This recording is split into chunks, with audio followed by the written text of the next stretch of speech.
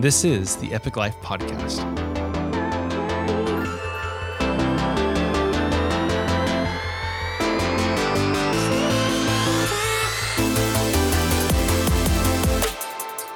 Hey, thanks for listening. My name is Eric Knopf, and you are listening to the Epic Life Podcast. About a month ago, I spontaneously sat down with Eric Waterbury and asked him, why do people torch their lives? Meaning, why do they light their lives on fire? And so many of you reached out about how helpful and profound the episode was. So naturally, at midnight on a Monday, I decided to sit down and talk and record another session with him. And he has no idea what on earth I'm about to ask, and frankly, neither do I.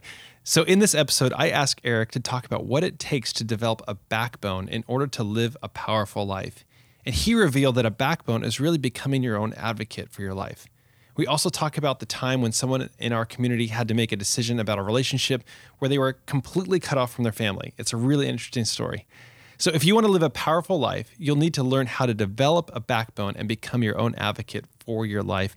And so you're going to learn some really powerful and instrumental truths here in this episode. I really hope you enjoy it. So let's go. And here we are. It is a Holiday Inn at midnight doing a podcast with Mr. Waterbury, only because so many people had raved about our last podcast with you about torching their lives. So here we are. Yeah.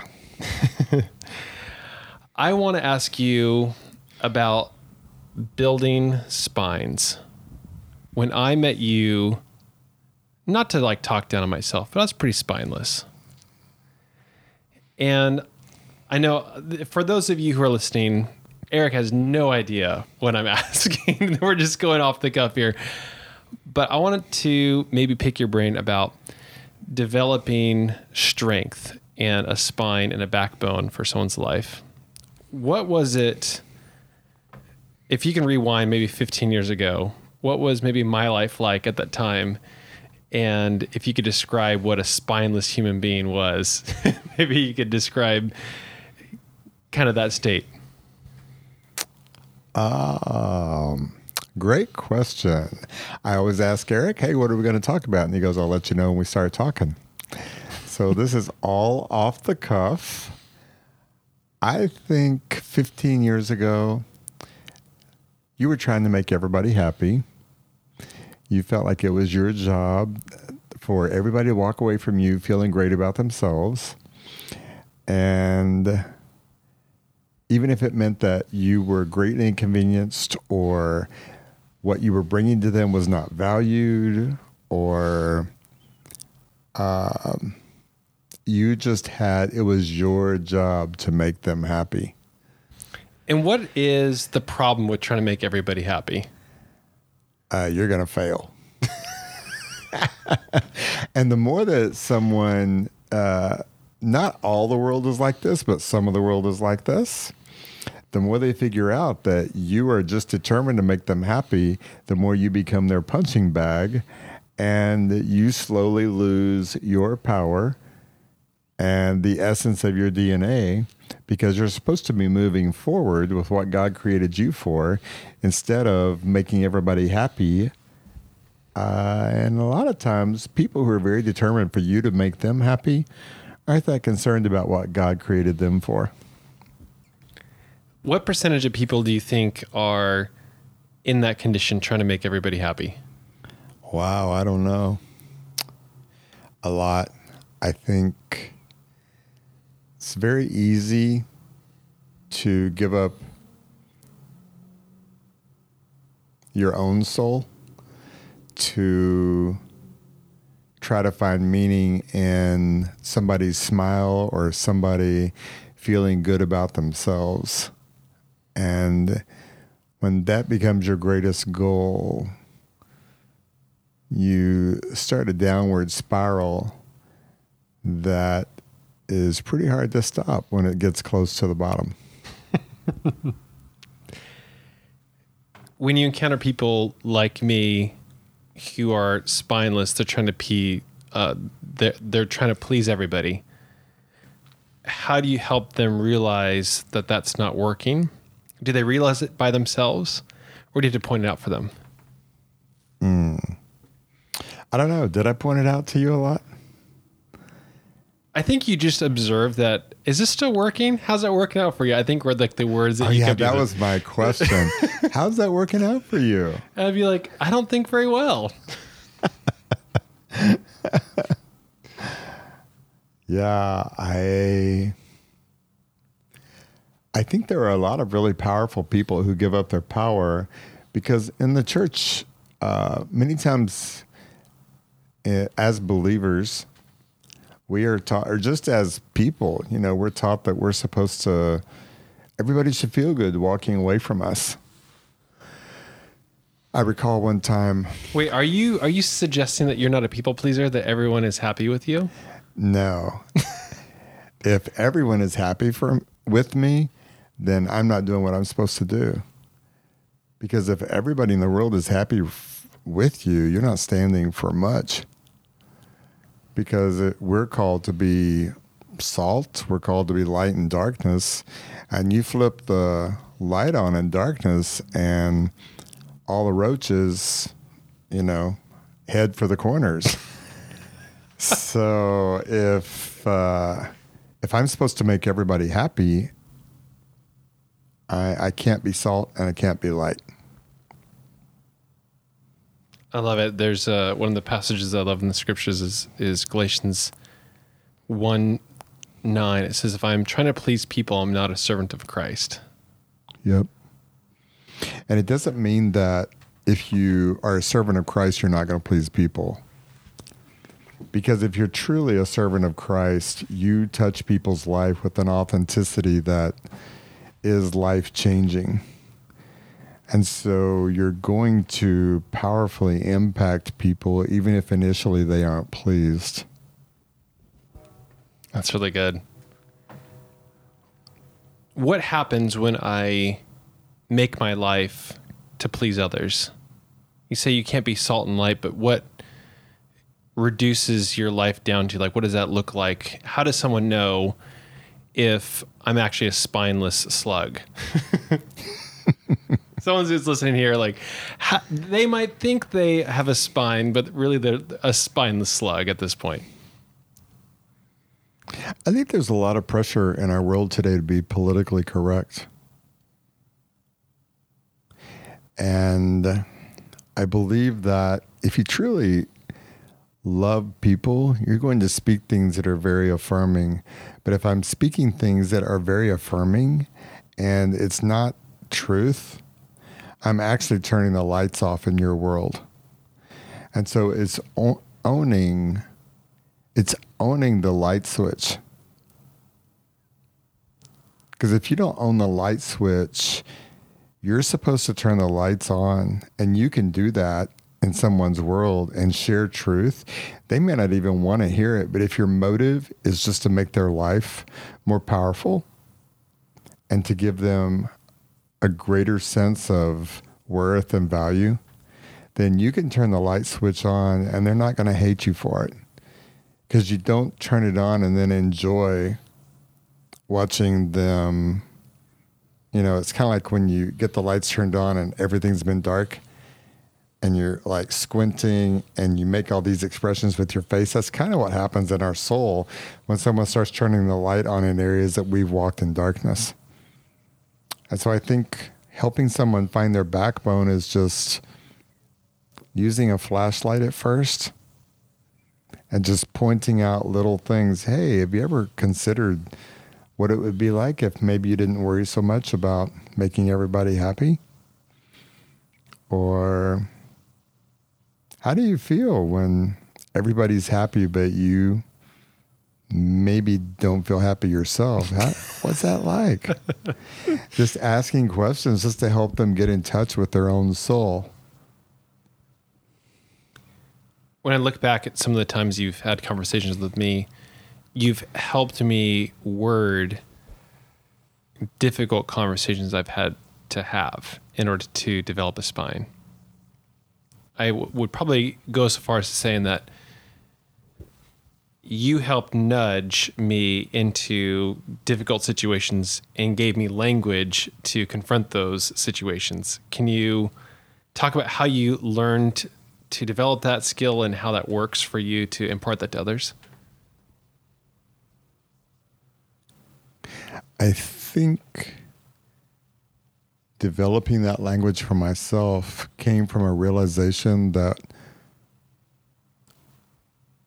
saying things that are not truthful to make someone feel better or flattering someone to try to cheer them up is actually ripping them off in the long run. And so it was becoming comfortable with observing my own wounds, I guess, or my own things that were not necessarily positive, and learning to embrace that part of myself and to accept my own pain and begin to find truthful things that I could say to myself that built my hope without telling myself a lie in order to try to feel better. Because a lot of the positive mental attitude things that come out today, a lot of the inspirational things, there's so many things on social media and they're fluffy. They use buzzwords, but there's no authority in them. There's no authenticity in them. So, people talk about grinding, and then you listen to what the deep revelations they got when they were grinding, and it's like, really? That has all the depth of a Hallmark. Thanks so much for that. Because something that gives me inner stamina or strength is something that calls my DNA to a deeper purpose than I've had the courage to reach for in the past. And as I began to find that for myself, it was such an amazing discovery that I began to share with other people the same truth that I was finding for myself. So it's just having the courage to observe someone's pain and just ask them, are you aware? Wow, does that not hurt you? How does that really feel? And then having the courage to point out or just share, this is what I'm observing. Does that feel real to you at all? And then being quiet and being willing to wait and just listen in silence until they find words and language for, I hate trying to make everyone happy.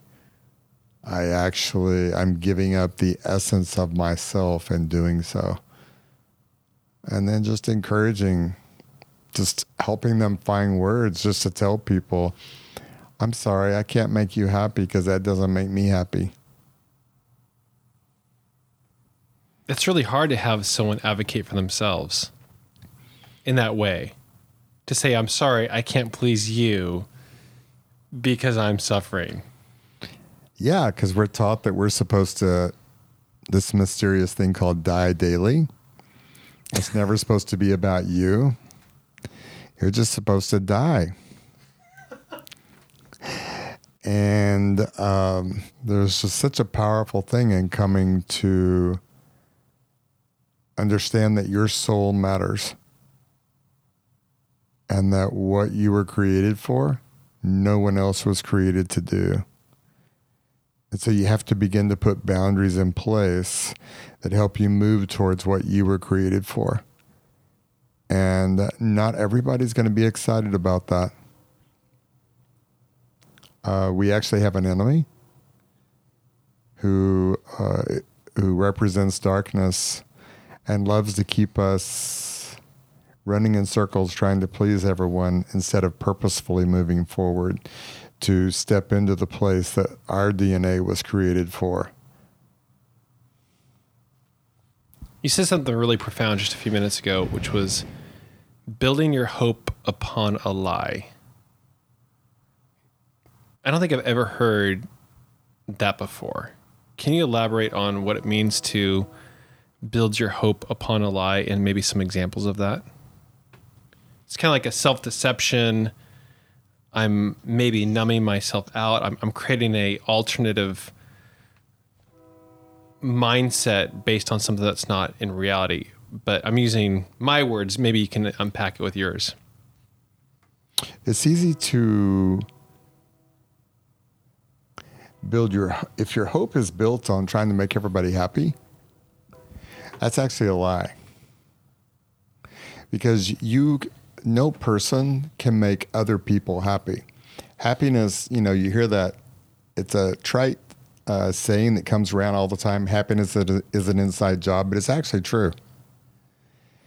And no person can make me happy. If I don't determine and purpose within myself to intentionally choose happiness, I'm not going to be happy. And there's a lot of people who are unwilling to own their own happiness. They're unwilling to, that's actually where backbone comes from, is owning your own happiness.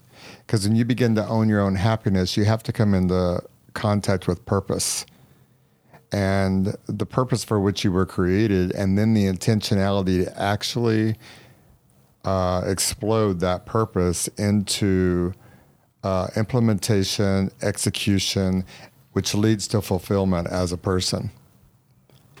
And as long as I am walking around trying to make everybody happy, I am never going to be able to intentionally and purposefully move toward execution, because I'm too busy courting people who they themselves are not going to. If you surround yourself with a crowd of people and your job is to make them happy, you are surrounded by the wrong crowd.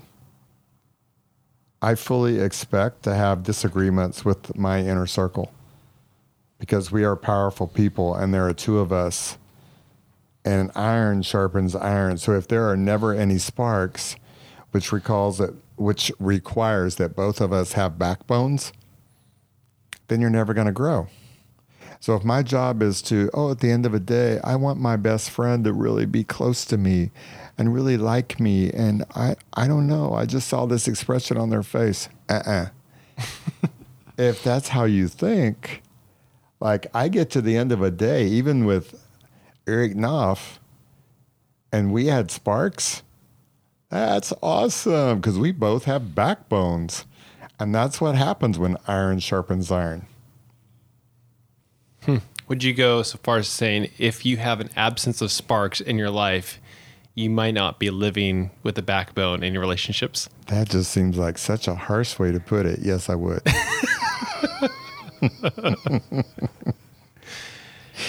If you cannot remember the last time that you actually had a sharp disagreement, and sharp doesn't necessarily mean that you walk away unhappy. If I have a pretty strong disagreement with one of my friends, that doesn't mean that we didn't have a great day. I actually saw a client for life coaching this week, and twice he totally stood up to me and really put some boundaries in place. I wanted to do something in the session. He was like, absolutely, I'm not doing that. And after our session was over, I said, I got to congratulate you. You did a great job of setting boundaries. I'm really proud of you. And he was really shocked. And I go, no, if you're not setting boundaries and you're not disagreeing with me, you're not stepping towards what you're supposed to do with yourself. Would you go so far as to describing lack of backbone as being a lack of advocate for your own self? Yeah. That's kind of what it boils down to. Yeah, it does, because you develop backbone as you get to know your soul. Because we pay so much attention to the spirit realm, and I'm all about that. Many of us are ignorant in the spirit realm, so we get our butts kicked when the enemy comes against us. But if you also don't know your soul and what you're created for, and you know like what your 5 greatest strengths are, you understand your love languages, you know like where do you fit in the 5-fold. There's all your spiritual gifts tests. There's all kinds of tests you can take to get to know your soul. If you don't know your soul, then it's really hard to have boundaries or to have a sense of inner purpose, because it's a mixture of soul and spirit moving forward to create the destiny that God mixed up your DNA for. I want to go back to some of the conversations you have with people, and you ask them, how does that feel? How are you able to move people in helping them observe maybe how something feels to then developing that really scary confrontation that they need to have, that conversation that they are dreading to have? You help inspire people to have really difficult conversations with people they really love that has a lot of consequences. How do you move people towards that action? I actually grew up a very insecure guy, and I had few friends that I felt comfortable with. And so a lot of times when I would come out and disagree with people, I used sarcasm a lot. I have a gift of discernment, and I would use that gift to know how to use sarcasm, or I would come on really strong. And the more that I learned to connect with my own heart and understood that really my greatest goal is connection, it's not winning. And it's also, I don't need to be defensive because I'm a powerful person and I'm actually a good person to know, to have in your life. Then I began to figure out ways to present things that said, I really want to be connected to you. And about 2 or 3 times this thing has happened between us. And I'd like to understand you better. So I'd like to share these examples with you, and then it'd be great. Like maybe you'll have information that you can share with me that'll help me understand why that happens. Because I really love you. I want to feel close to you. And I'm excited about our relationship. I want it to deepen and grow, and I want to sustain it. So here's the information I have. And then I would share the things that happened. And when I think ahead and I actually take the time to do that, people understand I'm not trying to win here, and I'm also not trying to be right. I had a powerful person in my life growing up who was never wrong. And even if I perceived they were wrong, they were never wrong, and there was never an apology. So I started making myself say out loud to people, if something came to the surface, oh, wow, I'm sorry. You were right. I was wrong. And it's funny because sometimes I'll say that to some of the people that I mentor or life coach or spiritually father, and they'll go, can you say that again? Because they just want to hear me say it. So I'm like, yes, I can. You were right. I was wrong. They're like, really? So I think it's just valuing connection. But even before that, you have to value your connection with yourself. Because until you value your connection with yourself, you can't really develop a backbone. If you always value your connection with everyone else before you value your connection with yourself, you're never going to be able to stand up for anything, least of all yourself. But how do you develop that motivation? You help people have the most difficult conversations of their lives. Mm-hmm. It's easier to not have the conversations. Mm-hmm. You meet with people, you observe what you see. There's something that happens in between that and them coming back and saying, I had the conversation. What are you saying? What are you doing? How do you lead someone to actually confront their fears in the most important relationships of their life, to have that personal advocacy in the conversation for themselves? I think some of it has to do with being a safe person for them, myself. And I also, I'm not going to send somebody into a conversation without them having an opportunity to observe themselves. So if there's something that they need to see about themselves before they go have a conversation, I just bring that up.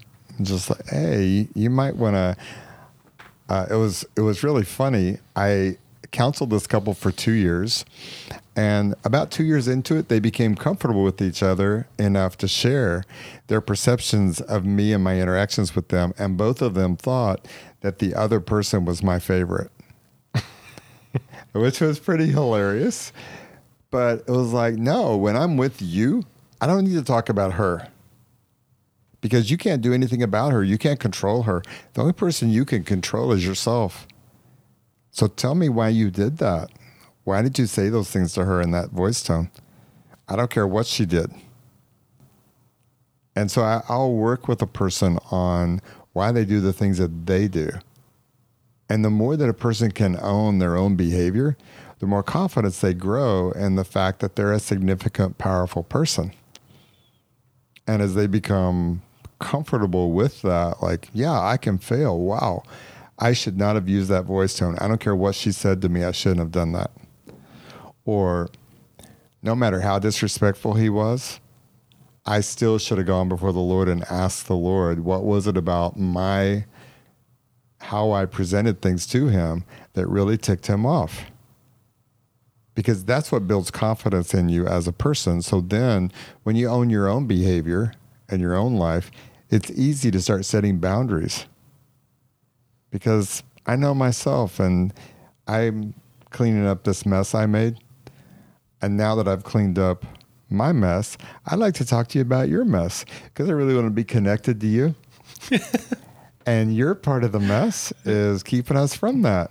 However, after I share how I perceive your mess, if you want to share some more information that'll help me understand why you respond that way to me, I'm all ears. Because most of all, I want to be connected. So to be connected, you have to be proactive and bring up the conversation about the things that are keeping you not connected. Yep. One of the things, I don't know if you've said this with other people, but you've said it with me, which is, let me know how long you want to sit in those dirty diapers. And I don't know how, there's something that connected with me with that of like, I'm sitting in this and yeah. I get to sit in it as long as I want. Yep. It was a really powerful observation. And how does that play into this kind of, I'm observing your life? You know, you seem to do that with people, and it seemed to be a motivating factor for me. Can you elaborate on that a little bit and the effects of that for how people are motivated? I think a lot of times when you work with people or when you mentor people or however, you meet with people, it's easy to get really frustrated with people about why they do some of the things they do. And I've just learned that nobody's going to change anything because I want them to. So let's talk about what's actually going on in your life and how much that dirty diaper that you're determined to wear, how much that sucker smells. And if you want to sit in that thing and you don't want to clean up your mess with somebody, or sometimes it's not your mess, sometimes it's another person's mess, or there's a person that's very aggressive and I just want to try to appease them, which never works. Like, all right, how's that working for you? And hey, that looks pretty miserable to me, but if it works for you, I'm good with that. Is that working all right for you?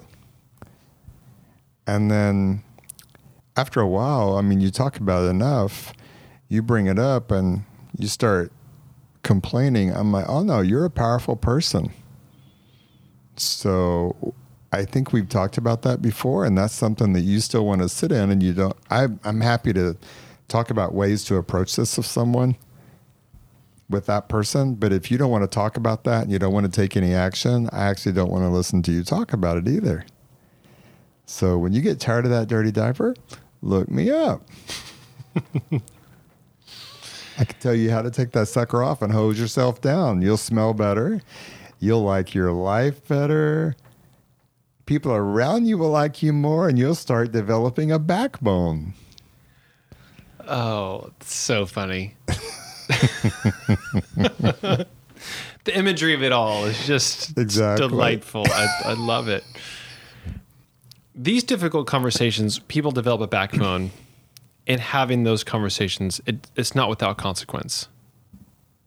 You've helped guide people into conversations and advocacy for themselves that they've paid dearly for. What are some of those consequences that you've seen over the years? Well, I've actually had conversations myself, because you can't guide anyone through anything you're not willing to own yourself. You're not willing to walk out yourself. And I've had consequences where, for being honest with people, where they actually, it hasn't happened that often to me where people sever their relationship, but sometimes it's created distance. Rarely permanent, but sometimes for a while.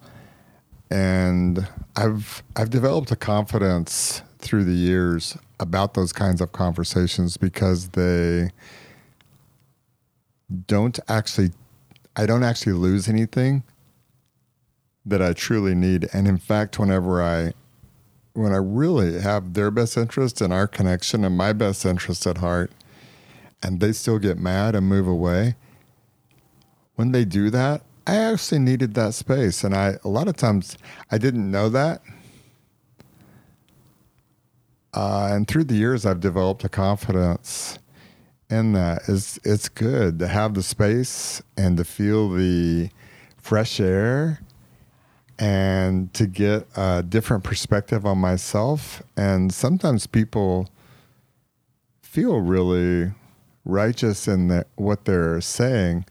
And then if I shut up and they just have silence and the Holy Spirit to listen to, they can sort things out. And sometimes we'll back away, and then I'll realize, wow, I have the wrong perspective.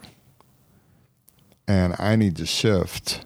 I really miss them, and that wasn't near as big a deal as I let it become in my head. So it's really just not being afraid to have silence and not being afraid to have distance, and having a covenant mentality, a covenant with yourself and a covenant with other people. I remember there was a couple who's probably listening right now, and their dating relationship was pretty scandalous based on the different races. It's an interracial dating relationship.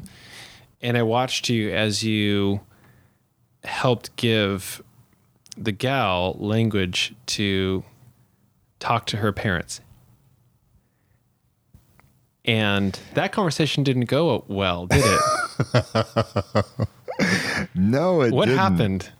Well, wasn't it like your bags are on the lawn, or what? Remind me what happened there. She actually told me that they had been asked by her parents to stop dating because her parents had prejudice and they didn't appreciate his ethnicity. And so they said, okay, we stopped, but they actually didn't.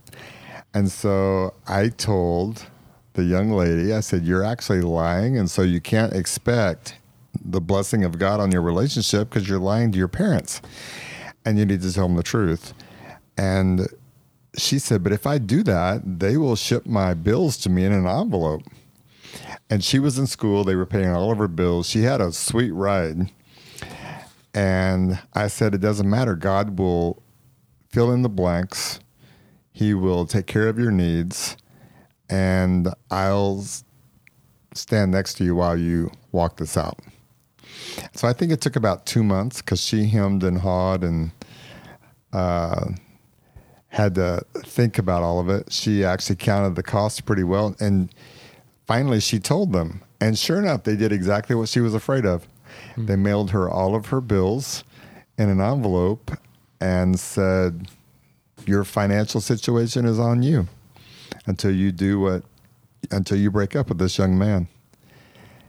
And I helped her move. She found another place to live. She immediately had to find a job. They weren't playing, but she had actually counted the cost. She found a room to live in that she could afford. She found some jobs to pay for her bills. And I helped move her out of her apartment into her new place. I kept hanging out and just kind of being consistent in her life during that season. And she actually developed some self-respect. She loved being truthful. She was super discerning and smart. She understood her parents, and what she was afraid of is exactly what happened. But the character that she developed as a result of that, and the truth that she and the young man laid at the foundation of their relationship, was a strong foundation for their marriage. And before it was all over, her parents came back and actually said, not only gave their permission for the young man to marry her, but just totally embraced him over time. Did it take time? Yeah, it did. But her choices, just to be honest, and to share a truth with them was totally worth it. The price of freedom there was pretty expensive. Initially. But if you live a life of lies and you're not in covenant with yourself, because if you're not in covenant with yourself, it's really hard if you don't value yourself and value your integrity and your authenticity as a person, it's really hard to have the conversations that actually lay the foundation for powerful living.